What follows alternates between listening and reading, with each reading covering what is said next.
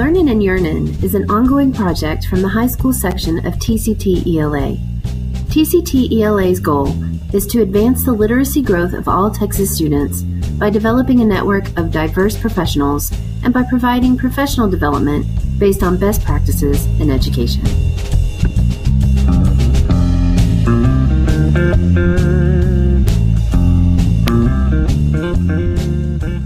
Welcome to Learnin Yearnin, a monthly podcast for teachers in Texas. I'm Ivy Gowdy. And I'm Ande Parlow. We are your hosts on this educational journey. We're just here to remind you, yearn and learn is what you do.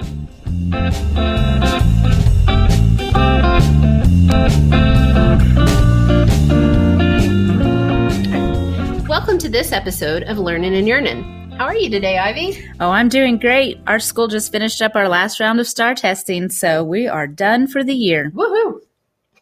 I am super excited for this first episode. I mean, the year. Ugh. What are we calling it? Pandemication. Oh my gosh. Pandemication. So let's tell the people what we have lined up for this episode. Well, Ande and I will be discussing some current hot topics. We'll also have interviews featuring RJ Soleyjacks and Melodie and a recurring segment, Code Red, with Dr. Shona Rose, where she will discuss educational emergencies. And last but not least, what the kids say. So we're going to go ahead and get into it, but first I think we're going to take a minute and just introduce ourselves since we're going to be the host of this podcast all the time. So go ahead, Ivy. Who are you? Hi, I'm Ivy Gowdy. I am a curriculum assessment specialist at Fannin Middle School here in Amarillo. Basically, it's like an instructional coach. I do work with all four core areas, but my background's in the English language arts. I taught 8th grade English for 3 years, and then 10th grade for 1, and I've been in my current position for 3. However, I am coming back to the classroom next year. I'll be teaching high school, just don't know the grade level yet, and I'm super excited to get back into the work that I just think really matters. My teaching philosophy is making sure that every student has a safe and inclusive environment. Well, I'm Ande Parlow. I have been teaching high school for a really long time. I think total, I've probably taught 22 years now. The last 11 years exclusively teaching high school ESL kids. I teach at Tascosa High School, which is like our second biggest ESL population in Amarillo, Texas. Let me see. My teaching philosophy, I think, is super simple. I've gone from those really convoluted ones to just kids first. Like for me, as long as I'm thinking kids first, I know whatever I do in my classroom is going to be on par. All right, so we're going to move into our hot topic discussion for this month, and we thought that, it being the year, that we should look at some things, the positives and the negatives. So yeah, they've been both for sure. The good, the bads, and the uglies. So first thing we're going to talk about is what worked this year. Oh, what did we do that we just were like, wow, what were we proud of?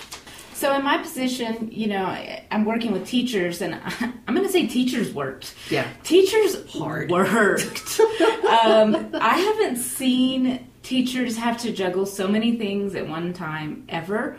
And, it wasn't always pretty, but they kept coming back, and they kept showing up for their kids. So I just was in awe of watching these teachers just recalibrate their whole classroom to make it work for their students in a hybrid environment.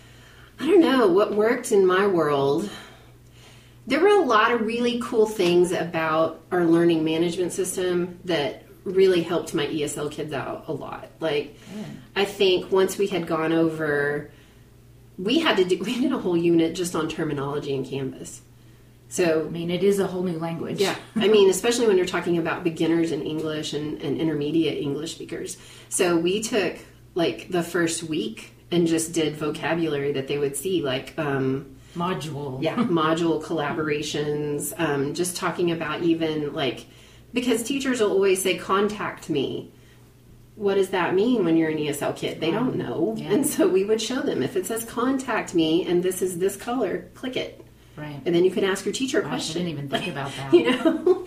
So I think once they had that down, it worked. No, and that kind of leads into to our next question. What did we think would work and did not? Oh, man. And I was thinking about when we first started using Canvas, and you and I both were trainers on our campus. Yeah. And so we got a little crash course a week before we sent it to the teachers and had to learn it. And it seemed really simple, because we didn't know what we didn't know at that time. Yeah. We didn't know all the other stuff Yeah. that we had to do. And so it seemed like, oh, this will be easy. We can learn it, jump right in. And as many of you have found out that have used Canvas, it's not so simple. Yeah. It takes some time, but like you said, I'm really happy with it. I think our students are getting a lot of benefit out of it because they know where to go to find things. Yeah. And they can finish their work. And I think it's easy to bash it right now. Right, Like, right, everybody's yeah. unhappy and they just want to put the blame somewhere. So if we're going to talk about the things that didn't work, let's just go there. Yeah. What was your low moment? Gosh, I mean, school-wise, definitely semester, looking at the vast numbers of kids that we had fail for the semester. Yep. It's never been that high. Yeah. And just like we were talking about before, they just kind of thought, well, I didn't really have to do much last year, and so I'm going to kind of go in that same mentality. When we started telling kids summer school is coming, I think it really kind of hit home, but have they changed? Not so much. I'm just looking forward to a reset. That next year, I'm always I'm optimist. So it's gonna be so great next year. We're gonna come back. We're gonna be prepared. Our kids are gonna know what to expect, and it'll be great. Hopefully, it'll feel more normal. Because I think that's been, to me, my low moment this year has just been the lack of fun. Things don't feel very fun. Mm-hmm. Cooking. I used to cook in my class with my kids, and then they would write about it. We haven't been able to do that. Nobody can touch everything. So, I miss fun. Yeah. I'm ready for a year with some fun. Right. How do we cope with the low moments? How do we cope with stress this year? Personally, I've always been a good manager of stress, I think, because I don't really address it. Mm-hmm. So I think, this is fine until it's not. Yeah. But one thing that I've really been cognizant of this year, I used to, take a lot of stuff home. I used to work from home just to stay on top of the game. And this year I just couldn't. I just made the decision that, I'm going to get what I can done at work. And guess what? It'll be there tomorrow, and go home and focus on my family. I've been journaling a lot, a lot more than I normally do. I've been writing a lot, even if it's just lists. It's just, something, just to get it out, get it on paper, and just walk away from it. Virtual. I'm going to say overall, no. You don't think it worked? I don't think it worked. Okay. I think we had some very small, bright pockets of kids who were able to manage. But in middle school, those kids, they just don't, they need someone to keep them motivated. Yeah. And unfortunately, a lot of our virtual students had parents that worked. Yeah. So it's very difficult for them. So I would say overall, for middle school, it does not work. Yeah. I hope to see a different model next year where we're able to bring kids back sooner. Yeah. When they're not signing in, they're not completing their work. Because obviously there's a problem. Absolutely. I think, man, I'm 50-50. I'm real split on whether I think virtual worked or not. I think because we were so quickly pushed into it, it didn't give us enough time to get teachers used to it to the point where teachers felt really confident and ready. Right.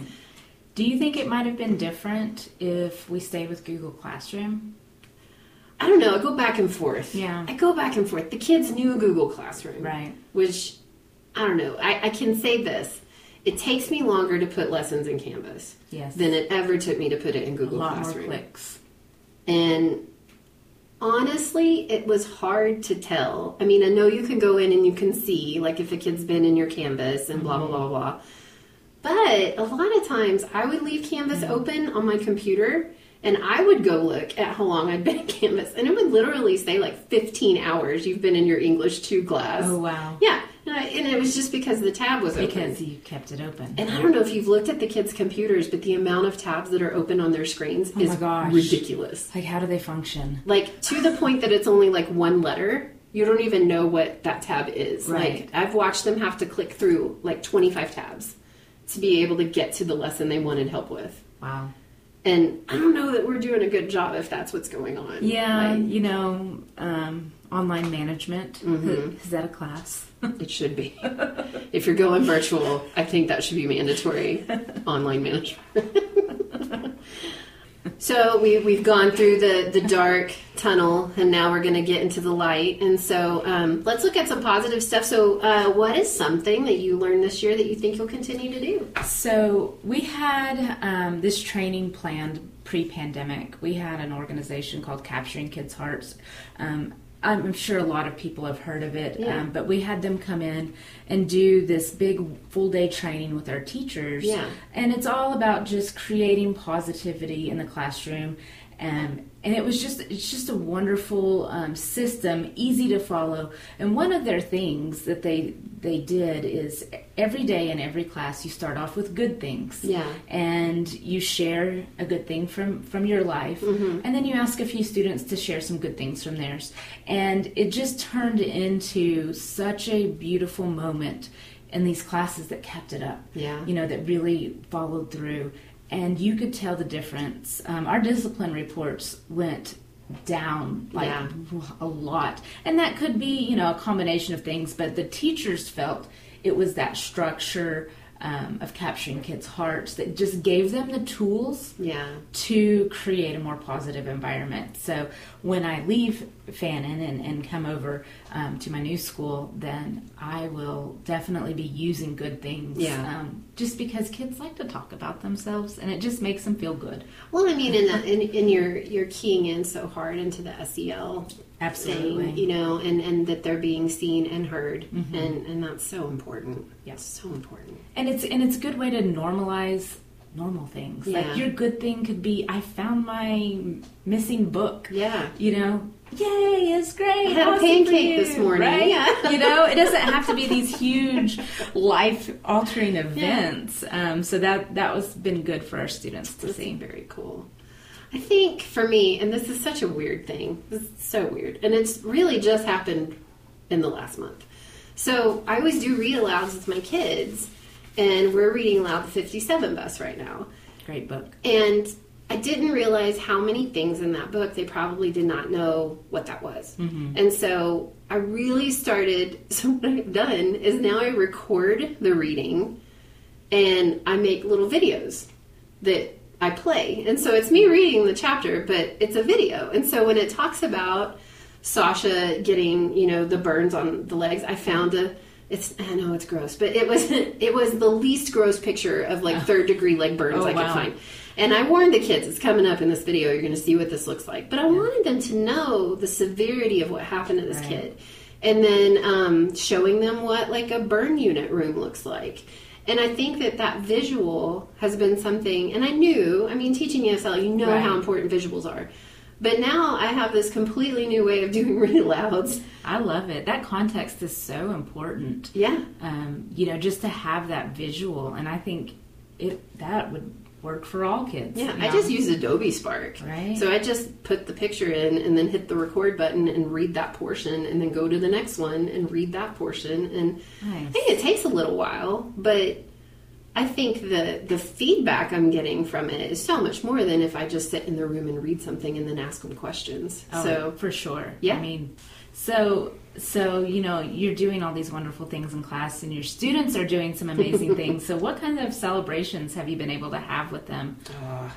Podcasting this year I've podcasted, I don't know, is it like 3 years now? I've been doing podcasting with my kids, and they're always pretty good.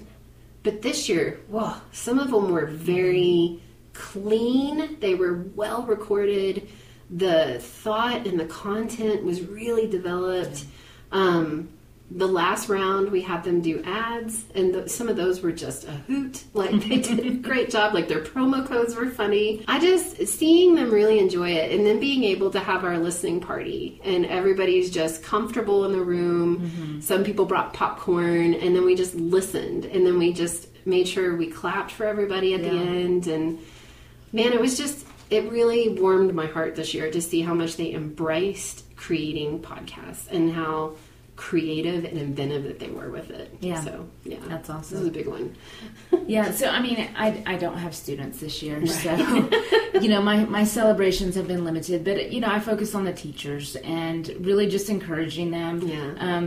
A lot of teachers were down this year, and just making sure it's been a hard year. They knew I saw them. I acknowledged their hard work. Even just celebrating, you learned a new tech app, and now you're immediately putting it into practice to make engaging lessons. That's amazing. Like, you took time to learn this so your students can learn better. So don't forget all the little things you're doing. So there were I think my job this year has kind of morphed into a teacher counselor. Yeah. Yeah. And that's okay, because that's where I was needed.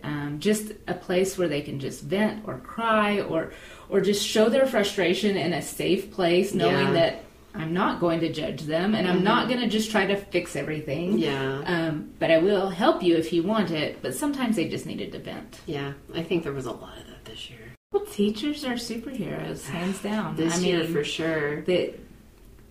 They're just resilient and strong, and we applaud all of you. Yeah. For getting through the year. Yeah, the year. We applaud, and I would even say, like, admin and for sure, counselors were working super hard this year. Yeah. Like, so if you're listening and you're not a teacher, you just need to know that you were seen, you were understood, and you were appreciated, because I think it took everybody on a campus to get through this school year. Our custodial staff, wow, how much more work they had this year. Librarians. You think about how the library had to completely change in its form and function. Books. Yeah, quarantining books, and then being able to quickly acquire ebooks and things like that if you didn't have that set up already. I know that was something our librarian had to do. And I just think everybody on a campus should just have, tons of applause at this point. Absolutely. We might play it here in just a second. Some applause.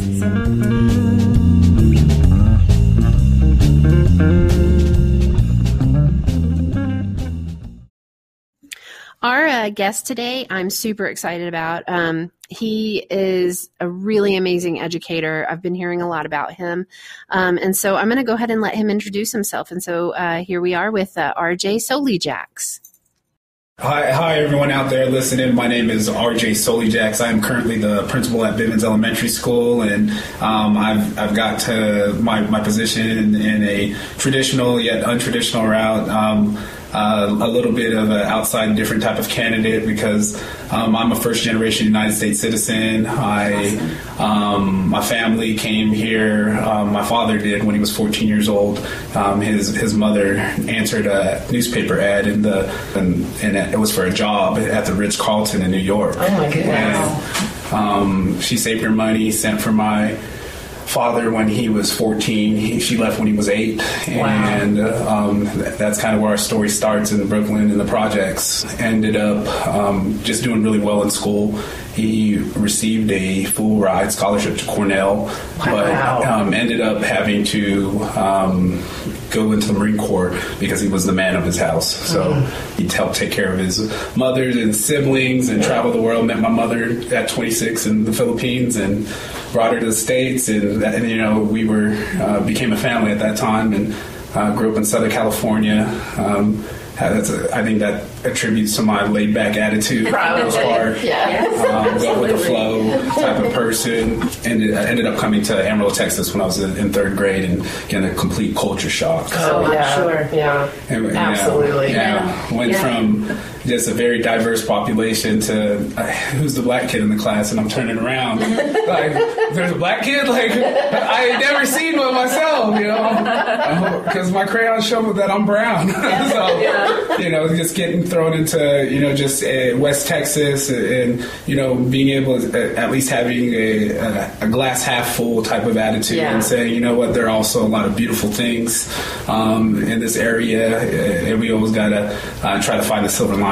You're a lot like some of the kids that I have, actually. And I think that has also been a really cool thing, because it's not hard for me to make connections with kids, because my story is so similar to them. Mm-hmm. I mean, we have had a lot of the same trauma that growing up in poverty looks like. Well, one of the reasons that we really wanted to invite you, I mean, you're kind of everywhere right now. I don't know if you've noticed that, but it's like you're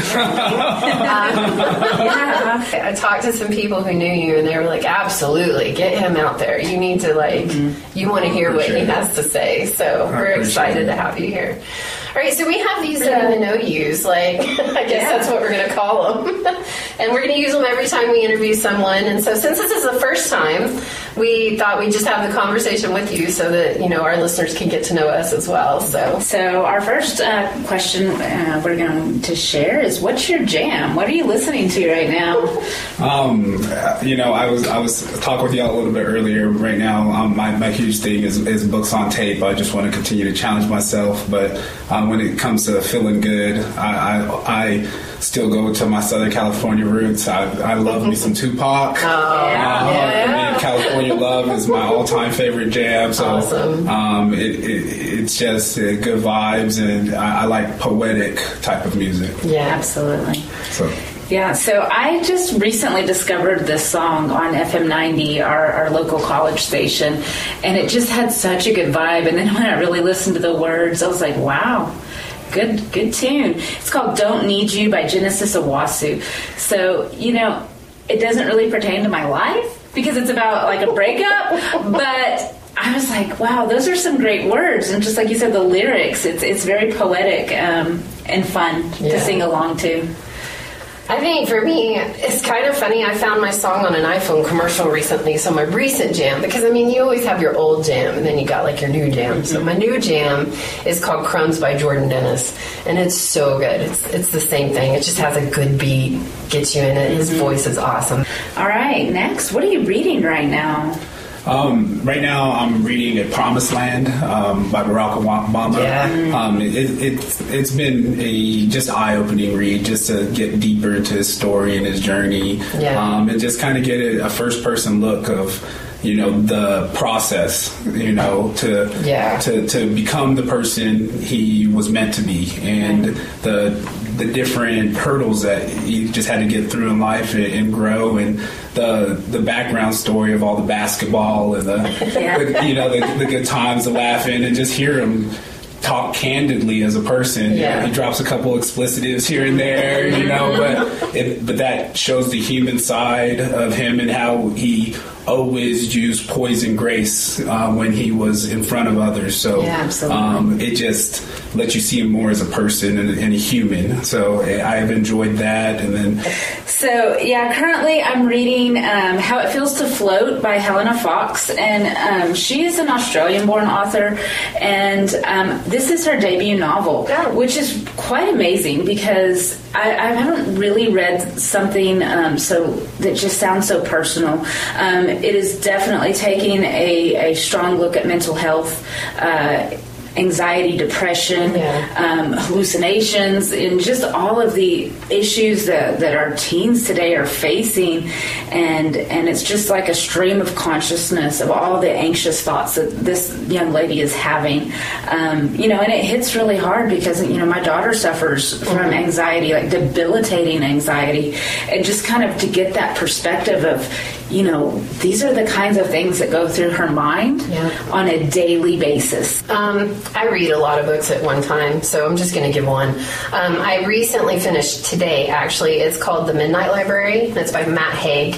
Our librarian, Mr. McGowan here, told me to check it out, and I'm so glad I did. At the beginning of the book, you have a woman who's killed herself, and she ends up in a library with her childhood librarian, and she has to work through all the different possibilities that would have happened in her life if she had taken different angles. So it's kind of like It's a Wonderful Life. It's like that kind of basis. Wow. With a really beautiful ending, an amazing ending. All right, so we all, I think, feel very called to this profession. That's why we're here. Yeah. But if you could choose, if you could do something else, what do you think it would be? Golly, that is tough. I think I would always have found some way to serve. Maybe I may have been in another life an officer in some type of maybe the Marine Corps or the Navy, something like that. I also dreamt of being an artist or an architect. I always have enjoyed drawing and just creating things from my mind. Fashion, I've always been tied to fashion. As a little kid, my parents put me into some modeling and some other different things, so I've always loved that. Some Project Runway. Strut. Give me my best blue steel. Right. Can't turn left.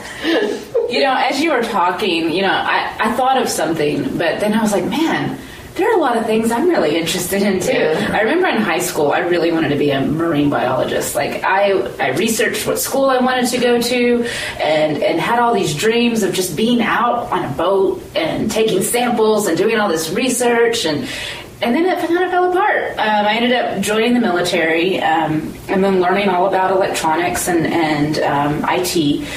And, I landed in this career because in the back of my mind, English was always my passion. I always thought I wanted to teach. So I didn't come to this profession until I was 35. And I just think I found my place. But, if I had to choose something else at this point, I think I would go into counseling. And, I just all the stories we hear as English teachers. I think our kids are more open and vulnerable with us. And I find myself kind of going into that role, obviously doing everything I need to do as far as reporting our safety, but just having those open conversations with kids. I think that's what really kind of gives me what I need, is knowing that they have a safe place to come to talk. I don't know. I think it's all of these social justice books I keep reading. I would probably go into law. And I look back and I'm like, man, I should have done that anyway because, man, the money's a lot better. I think, working for something like the Innocence Project or something like that would have been something I felt was really gratifying and worth my time. A lot of people just talk about equity and what it really looks like. And it is the hardest thing to, I guess, the American way of thinking, to say that I get less and you get more. And that's and how is that fair? And that F word right there, that fair word, because that doesn't exist. There is no level playing field whatsoever, and I think that's kind of why you see my face everywhere, because I can't shut up. But that's what we need. That's what needs to happen. I mean, that's just the perfect segue for our first question. So let's just go ahead and jump right in. So you talked about level playing field and equity. So in terms of that equity and diversity, what changes do you see that need to happen immediately that we could just start implementing tomorrow? Keep resonating me. This saying that's kept me safe through my whole life is go slow to go fast.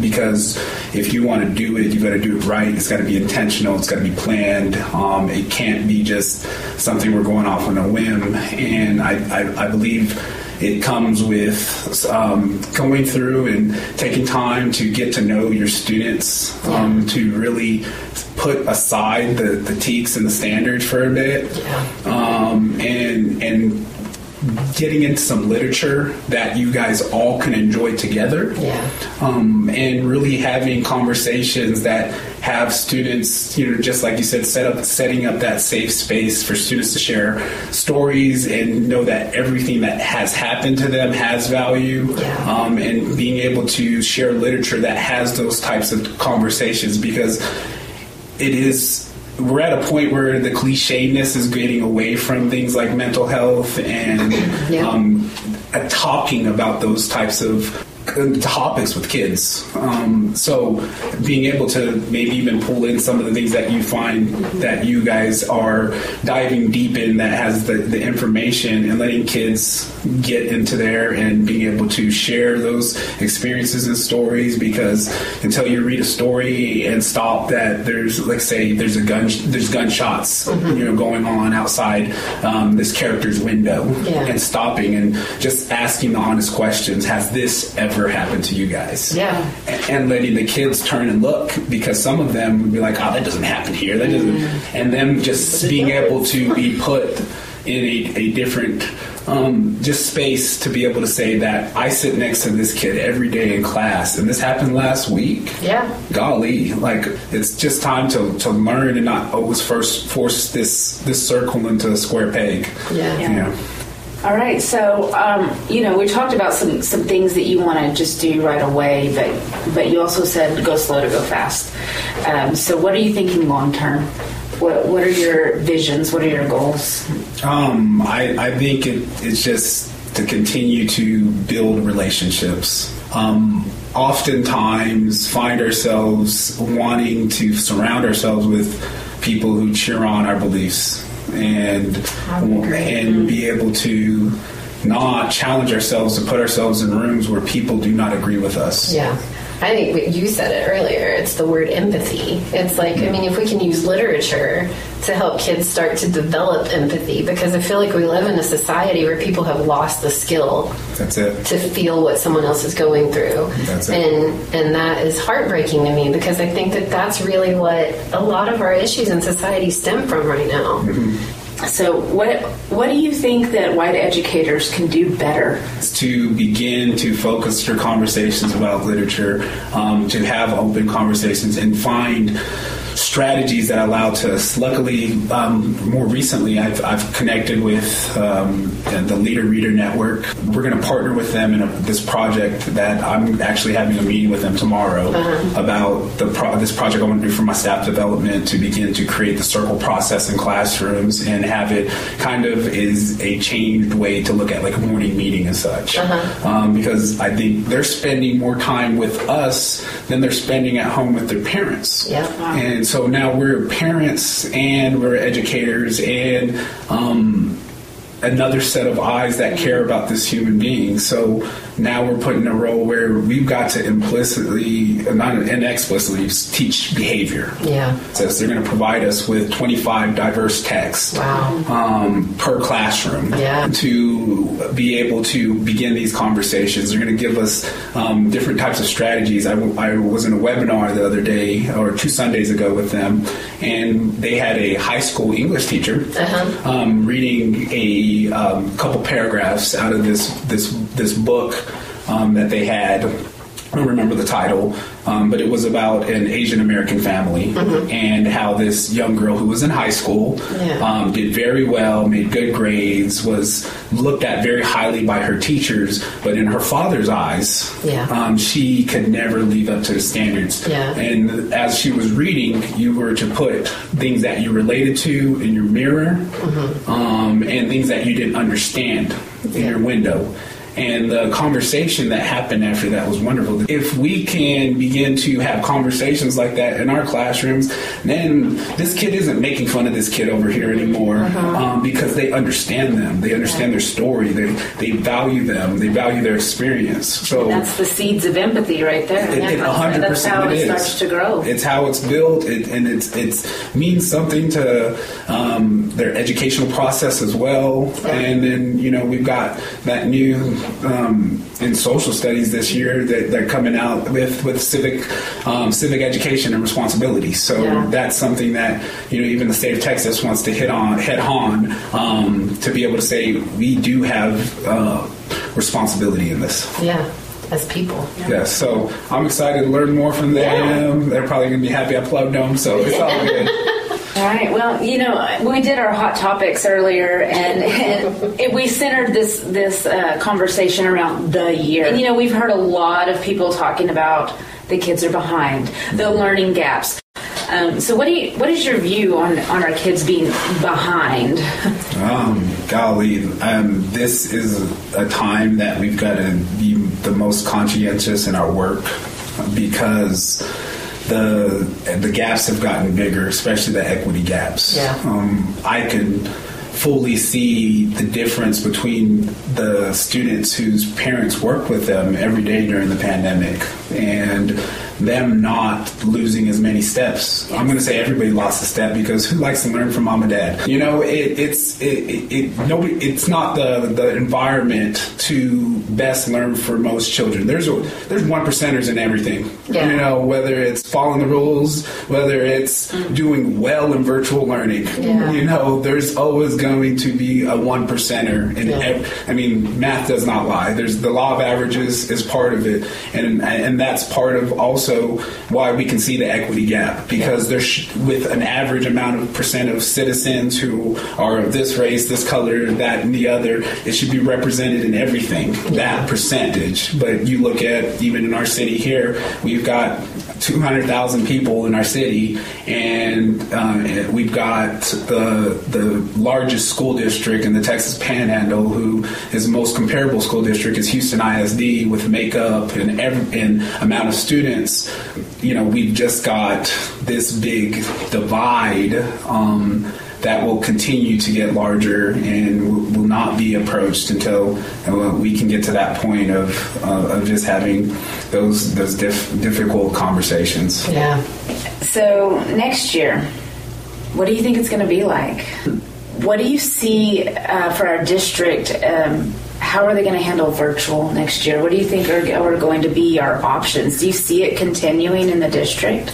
I've been part of several different conversations, and I think, I love and trust our leadership that we have in our school district, because I truly do feel that they do have a very tough position, because they're only one step away from the public and can be scrutinized a little bit differently even than by myself. For me, it kind of is a little exciting, because I'm a glass half full type of guy. Yeah. Because I'm like, what could it happen to turning the teaching profession into now I'm a free agent type of thing? I'm the best at what I do. I have a track record that follows me. If your kid comes to my class and they follow it, I'm going to be highly engaging. I'm going to turn my passion into a tool that I'm going to show a different window to the world. Yep.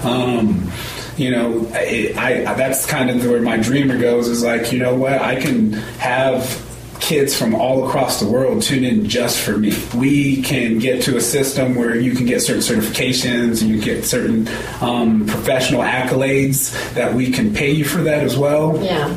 That could be a beautiful thing. It could make our trade more competitive. Mm-hmm. We would be able to pull in a lot of younger minds that maybe would be pulled into a different scientific field. We do have a scientific field that we're in every day. We're in a case study every time we go in that classroom. It's not for elementary. Yeah. Oh my goodness gracious! Yes. I don't think it's for middle school.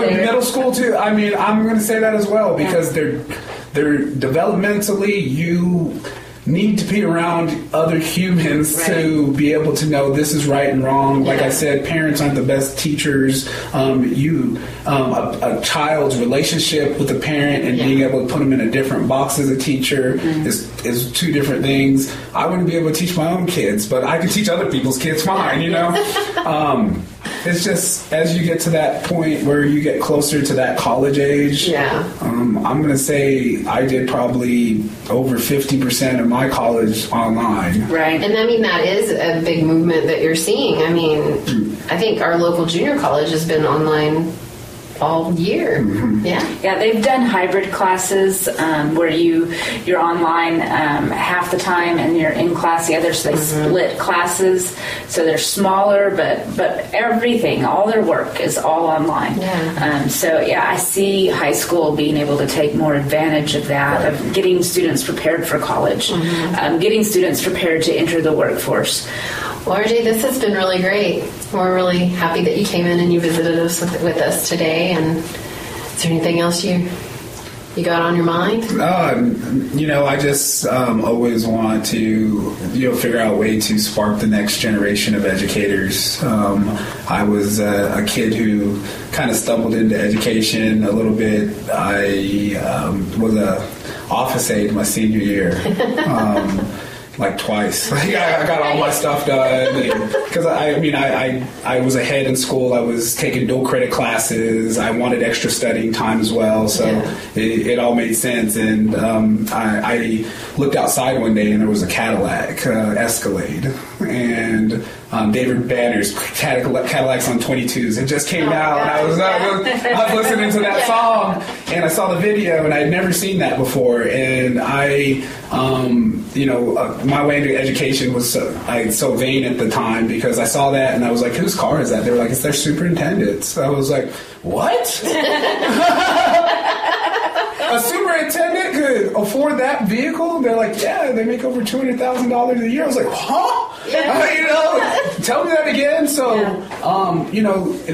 there are paths in education that, do give you that type of income to be able to live a lifestyle that you never thought you could live yourself. Growing up in poverty, I didn't think that route was available to me, but at this point in my life, I know it's available to everybody. It's just you have to have a mentor to really help guide you through life. Some people are lucky enough for that to be their parents. Other people are not. So I just always want to leave that, that sometimes the most untraditional routes are the best routes because they do lead you to your passion, things that you do love. And don't count out that kid who sometimes is a little quirky, who dreams a little differently.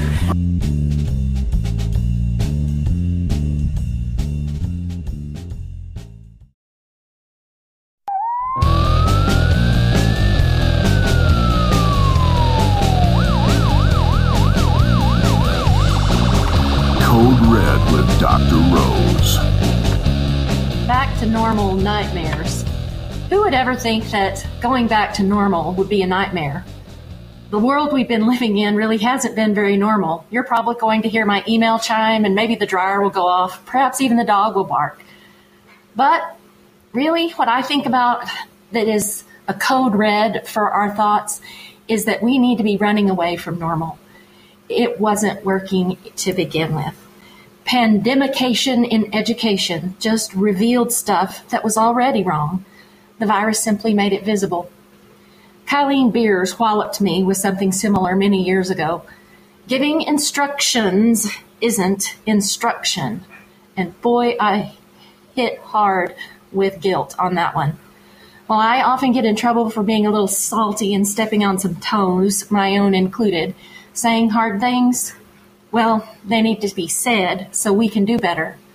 We're all doing our darndest in the worst of situations. That's a given, and it's forgiven. But I think we have a window here into something that can help all of our learners. Last week at Abydos, I was confronted with a quote from Ferry, much like I was confronted with the one from Kylene. He said, "Education must begin with the solution of the teacher-student contradiction by reconciling the poles of the contradiction so that both are simultaneously teachers and students." In my journal, I wrote this.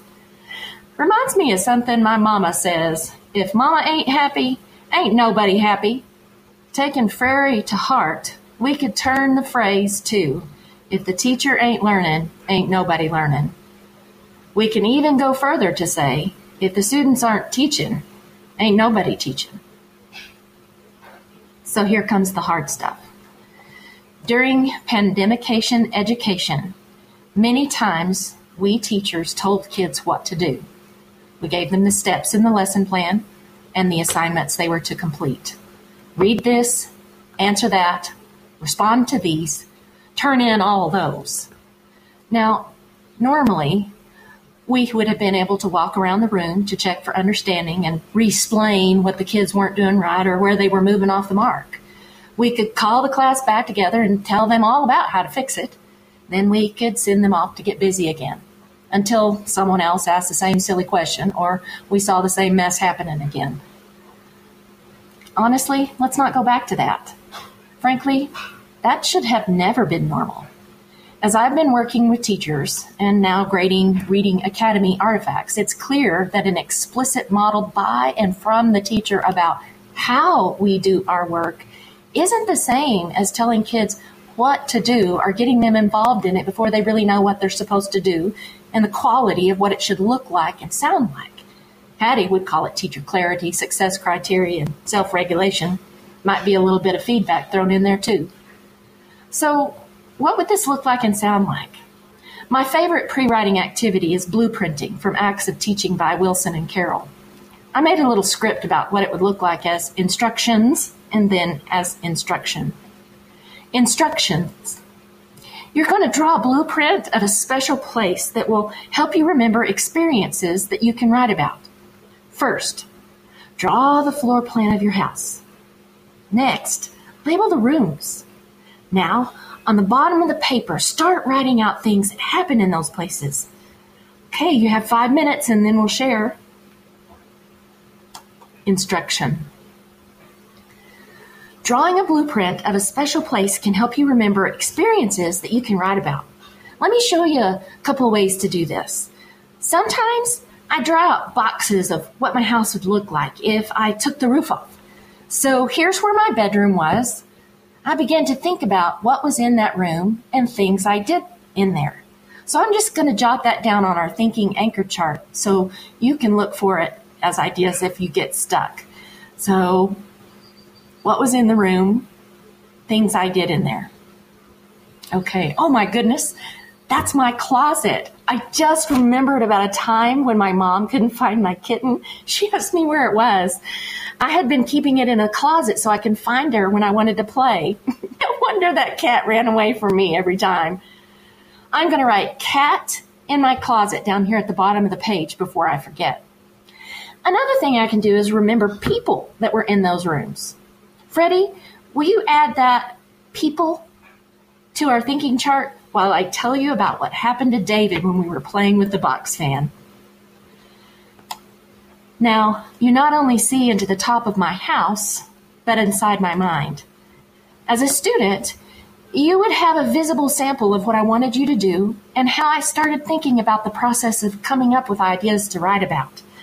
You'd know what good work looked like and how to do it, and you'd be able to get started knowing that you were doing it right. And then the teacher's work would change, because instead of looking around to see if the kids were following the rules, the instructions, we could learn from what the students were thinking and give feedback to them or extend or prompt and probe their thinking. We'd all be teaching and learning. Let's make instruction normal and leave the instructions for IKEA.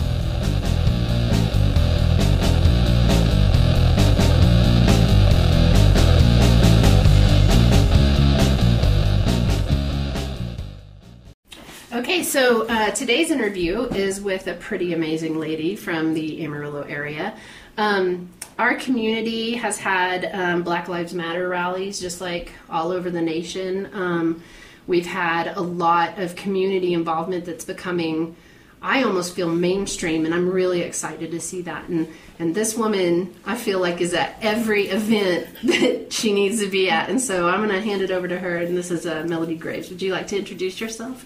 Yes, my name is Melodie Graves. I am currently the Associate Director of Academic Advising at Amarillo College, and I am a North Heights advocate. Okay. All right. So what's your jam? What are you listening to right now? Ooh, I'd say anything Mary J. Blige. She just speaks to my soul. Yes. Yes. She is a pretty amazing woman. Yes. Good times with that. Okay, what are you reading right now? I'm reading a book about John Lewis. I'm reading a book about anti-racism. I just finished Language in the Healing World, I believe is what it was, which was really good. Just reading, I'm being called on to be a diversity trainer, and so I want to be as educated as possible on that topic.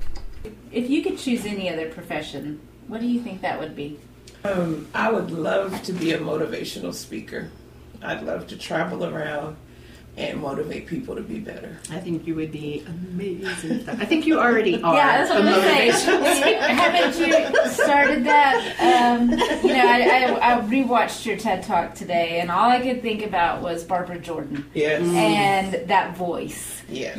That voice that just carried through generations, and she was just a big proponent of amplifying voices and being heard. So yes. I just want to thank you for amplifying your voice. Thank you. And She being is one here of with my us. heroes, Yeah. definitely. All right, so we have some questions that we'd like to ask you kind of about how education and community are working together, because I know you're involved in the education world as well in a community college way, but I also feel like you are so in tune with the community needs that we have. And so we wanted to look at this from educator standpoint, but also from just community members, and especially those communities that are not represented as well as certain other ones. And so I guess one of our first questions is, what are some of the key issues that you see in this community right now? Goodness, we have an hour for this one.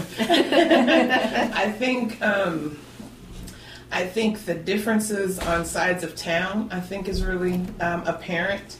I think the fact that kids on one side of town don't get as good of an education as they do on the other side of town from more affluent places. I believe that there's a lack of resources and a lack of people willing to walk people through the journey to get to those resources. I mean, and that kind of leads right into our next question. Is how are the schools working for community? So you mentioned, the disparities in the sides of town. So what is going well in some of those schools, and what needs to improve? We've got to get everybody involved in their kids' education, and we need to have the meetings at times when people that are working can come, or have them televised or Zoom or something, but we have to get that information out to the community. I would agree. I think more representation too. We need to get some people who wouldn't normally run for school board to do it. Excited about it. It's time for a change. Amarillo is ready for that change. And change is not bad. Exactly. I don't know why we're so scared of change. Because it's uncomfortable. Yeah. People don't realize that that's how you grow, is when you're uncomfortable. But nobody wants to grow. They're like, I'll just stay here, it's fine, And I think it's just, we have to say something. When you see something or somebody abusing a power that they have or a privilege, you have to be the one to be like, wait, well, let's come back to reality and talk about this. What a great lesson if we could start teaching kids that early. Be that light in the darkness and don't be afraid of it. Exactly. It's not an easy road, but it's a needed road. And in the end, it's so worth it. Yeah, absolutely. I think that's a lot of empowering the parents, but that goes with creating relationships with them. As teachers, you're already tasked with so many things. And then to say, okay, now I need you to go make a relationship with all your kids. I know that that's hard, but there should be a way that we can facilitate that, because through that relationship, I start to trust you. And if I trust you, then if I'm having an issue at home, I can come to you, and you with the resources can guide me to where I need to be. But without trust, I'm scared of what you're going to say. Yeah. I'm scared of the perception. I'm scared that my kid's going to get bullied if they find out that we're going to the food pantry, things like that. And so it's humanizing those resources for people who have been dehumanized. I think changing the narrative in the very beginning, you know, that's like the teacher saying, you know, I'm here for your child, you know, whatever they need, like, I can help them get that. You know, they can trust me. You can trust me. Yeah. You know, I think that would help with that a little bit. All right, so this episode is centered around what we're calling the year. So what are you seeing in the community that community members need to kind of get back on their feet? Goodness, I mean, there's so many disparities from lack of food. Yeah. People not knowing how their rent's going to be paid. Cars are breaking down. People are still choosing to do virtual school. That's hard. Yeah. You know, I mean, I think you could just have a dartboard and just throw it at different things that are going on with this year. You know, I think the good thing is that it gives us kind of a baseline to say, okay, this is what we went through. We made it through this. So now how do we get past it and be successful going forward? Yeah. As far as virtual, what are some of your thoughts on kids being virtual? My son has been virtual all year since the pandemic started. And it's the hardest thing ever. Yeah. I know that my child is going to be behind. And I know that I'm going to have to find resources for him this summer or he's going to start 8th grade behind. Yeah. And I don't want it to be like summer school because I feel like the teachers are already so tired, you know, to make them. And so we're working with the community to try to put together a tutoring program where these kids can come who are behind and they can get the skills that they need. Yeah. I think that's extremely important. But as a single parent that works in my community and wants my kid to have the best health and education, this past year and a half has been awful. Yeah. What would you say, like, specifically thinking about virtual instruction? What did not work? What was not helpful? I think it was hard to keep them on task. Having such a rigid amount of work to do. And even though there was a lesson provided, I found myself having to reteach myself everything so that I could effectively teach him. It's really going to be important that we all understand that we're a level playing field. And we're not going to be upset if someone didn't learn something that they should have learned last year, because really it's arbitrary. You're going to learn it now. Yeah, right. Well, and I worry about how much we use the word behind in front of those kids. Like, I mean, when our conversation's fine, but man, if we start saying that in front of these kids all the time, they're going to get that mindset, and they're never going to catch up. That confidence level is just going to, like, go in the gutter. Could you imagine being a student starting on the first day of school and every single one of their teachers said, we're so behind, we have so much work to do to get you back where you need to be. They're going to leave that day feeling defeated. Right. And what's the point? I can't do this. So, you know, we're talking and man, you've shared some great ideas about bridging the gaps between school and community. What else are you seeing that we can do as educators to bridge those gaps between school and community? I think being present. You know, I know that the summer is your time, but maybe if we do get these tutoring things, just show up. Yeah. You know, come and just read a book to the kids. You know, don't take it as like a job that you'll have to do, but do a little bit of recreation with it or something like that. You know, I think everybody needs to be taken care of, and you guys need self-care and everything. So we all need that grace to understand, you know, like everybody's tired, you know, but at the same point, we have to keep that end goal in mind, that we have to make sure that this next year that this kid is back on point and that they do what they need to do so that this year doesn't become a hiccup that holds them back. Yeah. I mean, I kind of think that sounds like self-care, going in a non-threatening environment without an agenda and just going to have fun with the kids. What do you think that teachers can do to get more involved, I want to say, with like parents? Because that's an issue I see at the high school level a lot. Like, you don't see a lot of parents on parent night. You don't hear from parents very often unless they're really upset about something.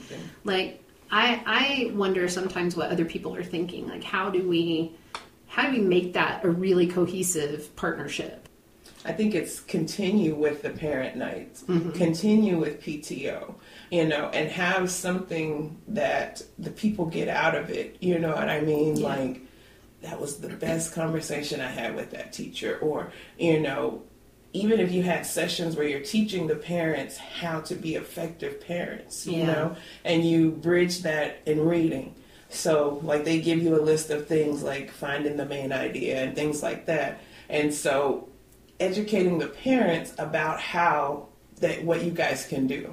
I think a lot of times parents think, I don't want to bother you. I know you're already tired because you've been with these kids all day. So the last thing I want to do is call you and say, well, such and such is really having an issue. How can I help them type of thing? Yeah. And so, again, that's back to that relational thing. That's back to talking to them, intermingling with them in any aspect, going to games, and seeing kids, supporting them that way and things like that. The more that the parents see the teachers, the more that they'll get to know you, because they'll be like, oh, I remember you were at that game, or, you were screaming real loud, and, things like that. And I think that those small things, they seem like, oh, that's just going to a game. But to a kid whose parent had to work that night, or to somebody who's never had anybody in the stands cheering for them, that could mean everything. All right, so this has been a hard question to ask. Some people have struggled with this one. How can white educators be better? So what are some of your thoughts there? Like, I have extensive thoughts about this, I think. One thing I think is being educated about your kids that you have in class. That's very important. Even the ones that may not be minorities, but it's still understanding where they come from, that dynamic. Of course, the students who are like refugees, learn about their country. Do some of their rituals and things like that. I've seen people taking part in Ramadan this year. And everybody was like, oh, no, they'll be offended. But then you talk to them and they're like, no, this is exactly what we want. We want that. So it's taking that time to understand, in the summer, coming to Juneteenth, to the parade, to see your kids marching in the band down the street, coming to the MLK celebration and seeing your band kids in the parade, participating. I think those things are important. And it helps the kids to see you not just as a teacher, but as a supporter. Because when they see you as a teacher every day in class, that's all that you're going to be, is my teacher. You're my teacher. You're my teacher. But when it becomes more, then that's when I want to make you proud. Because not only are you my teacher, but you're believing in me because you came to my recital, And it does take extra time. And I know that everybody is strapped for time, but those small things can really help. And also, I think a lot of times we use the word ally. And I think everybody understands allies, but what I want people that are co-conspirators, I'm out there being loud about it, and so I want it to be where people are like, Melodie, I got it, let me handle it, usually when you come to a school, you assimilate to the school culture, but the school should assimilate to the kids' culture so that they feel welcome there. I'm going to ask this, and we may end up cutting it out. I don't know. I just had something happen today, and it just made me reflect. So I was doing lunch duty. So this table, and they were all African-American young men, they sat down, and they were just inward this, inward that, back and forth to each other. And, I asked them, let's not use that word in school.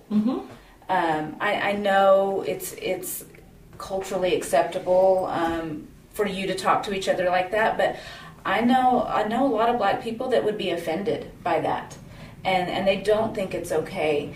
And one of the young men said, well, y'all gave us this name, so we're just going to keep using it. And I said, well, hold on. I'm not y'all. I did not give you that name. And it's just not the right place to use those words, no matter how you mean it. So I don't know if I could have handled that differently. am I culturally appropriating them by asking them not to use it in school, or should we ask them not to use it in school? Yeah, no, I think that's a very hot topic That's issue. a hot topic, I've been called a pretty dirty word for telling a kid who was saying it every other word, like out at the cafeteria, to quit it, and he got pretty mad at me. And and see, all of that is like that's in their home bringing, in their raising. You know what I mean? Because the word means an ignorant person, right? So technically it's not race related.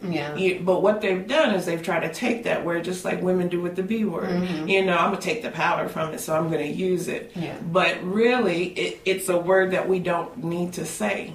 Because when we say it, it's like giving everybody else the opportunity to say it. And so, yes, you did correct. You have, and that's what I mean. You know, that's the hard part of it. You know, is saying you guys shouldn't say that. You know, and when they say, you know, you gave me this name, my ancestors may have done something like that, but I lead with my heart, and I see you as a person, as a human, and that's how we need to address each other. And so it's become a huge thing for me, I think, over the last 3 years is the topic of code switching and teaching you that, you know, when you're with your buddies and you're at home, you know, say whatever you want. You know, if you want to call each other that, go for it. I don't care.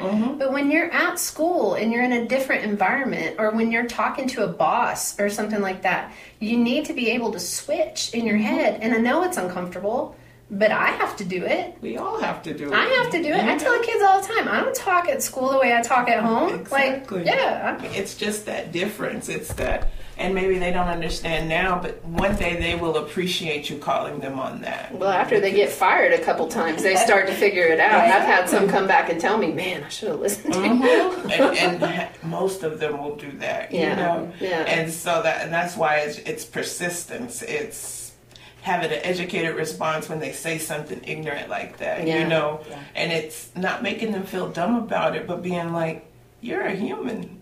Why are you calling yourself that? I see you as a person. If I were to cut you and cut me, we're both going to bleed the same, you know? And so it's an opportunity, I believe, that you guys, that teachers have to kind of facilitate a little bit of growth there. And it's uncomfortable. And that's the issue. It's getting leadership to see that this is a systemic issue. You know, we can march for miles. I can give 50 million of the best speeches, but if I don't take steps to end systematic racism, then I'm just walking down the street and talking. You know, it's got to be, you got to put the rubber to the road. You got to, you know, you have to be that change. Yeah, I think Ibram X. Kendi, he hits on that pretty hard in his book, How to Be Anti-Racist. And it's not just about saying, I'm against racism. It's being an anti-racist. What are you doing about it? How are you standing up and being there for your community? Yeah, and I think training needs to happen because you guys are teachers that are going to ask those questions. There are some teachers that are just going to offend and move on. You know, or some teachers are just going to be like, yeah, that's exactly what you are, so I'm going to let you call each other that, and I'm going to go over here. I think a lot of students sometimes have weird notions of what teachers' lives are like. Sometimes it takes such a long time for them to finally realize that, oh, okay, you know, and I think so many educators are just afraid to open themselves that much and let a kid really get to know who they are. Like, I mean, I think they don't sometimes see us as human. Like they see you as elite. You know, like you're way up here. You're teaching. You're rich. You know, you're, you know, like I mean, just the craziest things. You know, like if you're here teaching me, then you must be able to be, you know, you're a billionaire or something. You know, and you're like, no, you know, that's not it. You know. But yeah, I think they have an unrealistic view of teachers. Yeah, well, a lot of that comes from the fear that teachers have. You know, I started teaching about maybe a generation after, but there are still some teachers in our school that gave me the advice in my first year not to smile before Christmas. And no, don't let them see you smile because then they'll take over your classroom, and then you will lose control all year. And I said, that the dumbest thing I've ever heard.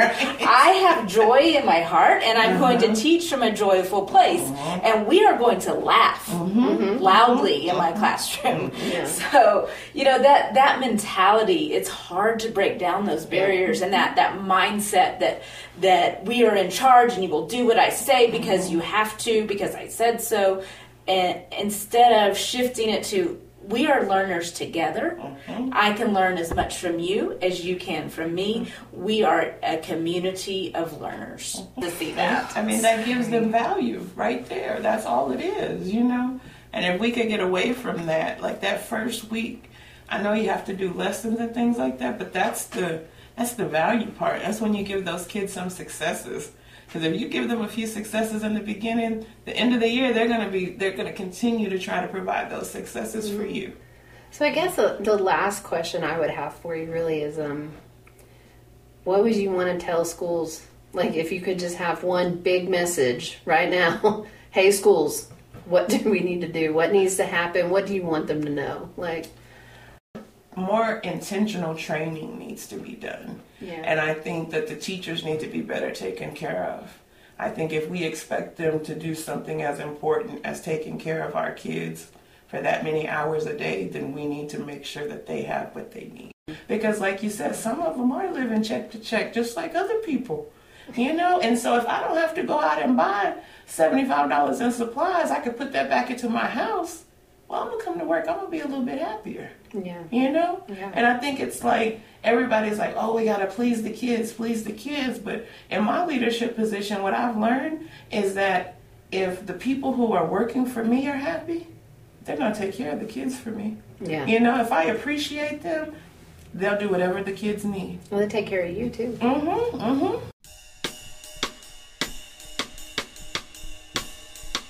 What the kids say. In this section, you will hear from real students from across the state addressing some of our hot topic concerns.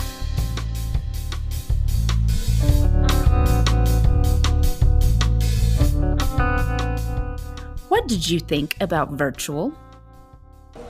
First semester, I was not the biggest fan of it when we were first introduced to Canvas. I felt like an old man in an Apple store. I had no clue how to work anything, and it was just so quick, just jumping headfirst into it.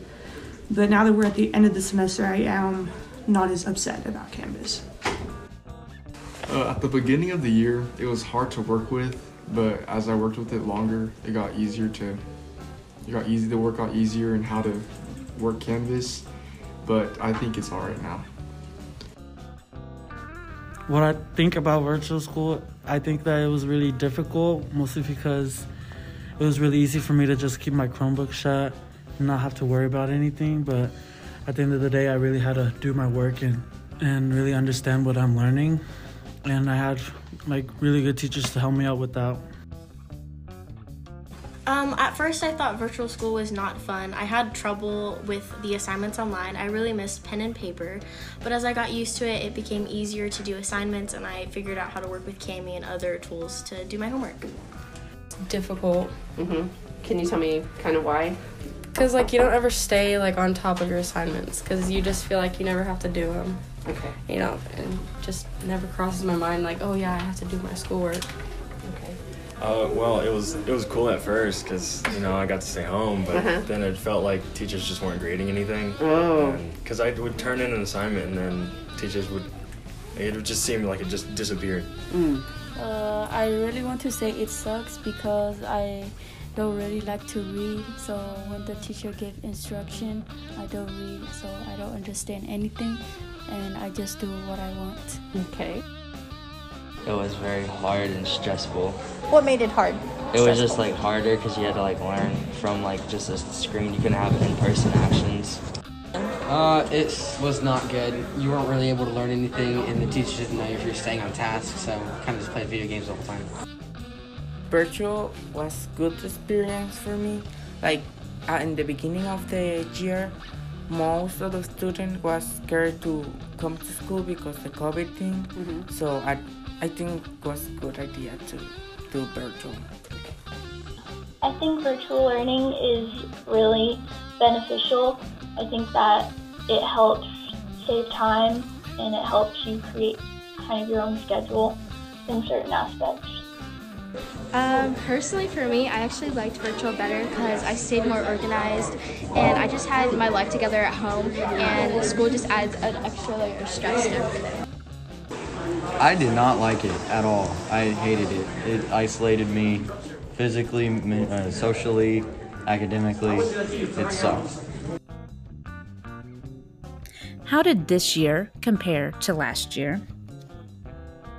There was a lot more rules to follow with masks, social distancing, and Canvas, and doing all the work online, but towards the end of the year, it started getting easier to follow, and now life isn't as hard at school. This year's different because everyone's wearing masks now, and like last year was semi-normal, but towards the end it was really difficult because of virtual. And then, well, yeah, we had to adapt to our different way of going to school. This year was a little different. I felt a little distant from everybody. I mean, there was social distancing, obviously, but we didn't have pep rallies and a lot of normal things we did last year, but we still were able to make the most of everything we had with the new rules we had in place. It's a lot more laid back because everyone's more stressed and there's more stuff going on. Okay. This year we actually were able to finish it, so it's better than last year, but masks are kind of annoying. Yeah. They're nothing alike whatsoever. Last year I feel like there was a lot more like leniency with so many things. Yeah. Like, and it's weird, and teachers, I don't know, this year it feels like teachers are more on your butt about talking. Mm-hmm. Why? I don't know. Maybe because of COVID and they think if you talk more, you're going to spread more germs or something. I don't know. It's just, it's weird. This year is very different. Mm-hmm. There are lots of different rules and regulations this year. Masks, obviously. Teacher and student contact is limited a lot more, which can affect students. Less paper, which is bad because that's my learning style. I like paper. I like to see the physicality of things.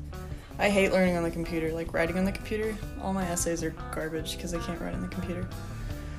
Math is really hard on the computer, which is why a lot of teachers have just started using paper anyways, even though I don't think they're supposed to. I think it's more fun because we got two options to either we do virtual or come to school and learn. So I chose to come to school and learn because I feel like I understand more in learning in person. I think that this year was worse than last year since most of the COVID experience. Mm-hmm. Mostly because classrooms or the mask. Yeah. Mostly how we're not allowed to eat right besides our friends or talk to them or other stuff like that they made us do. Mm-hmm. My school did not do anything different than last year. There was a lot of uncertainty over what would happen next. We didn't really know if everything was going to fall into place like usual, but other than that, nothing was really different. This year was different because of all the mask wearing. It was a little more difficult.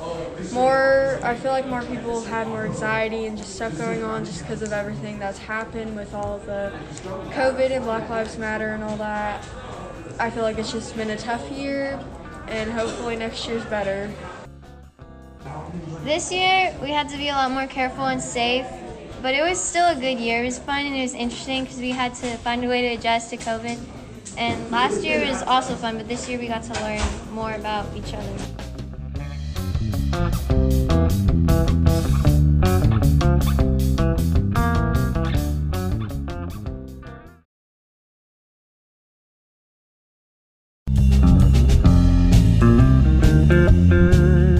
Thank you for joining us on this episode of Learnin Yearnin. We would like to thank RJ and Melodie for coming in and talking to us, and Dr. Rose for her educational expertise. Music is provided by Fully Modern Kitchen, and a big shout out to Jerry Tooley for his voiceover. Our next 2 episodes will be minis, June dedicated to reading and July dedicated to writing. Be sure to go to TCTELA.org and get involved in monthly webinars, submit a proposal for February's conference, or join a section like ours. Full recordings of the interviews with our guests will be available on the TCTELA website.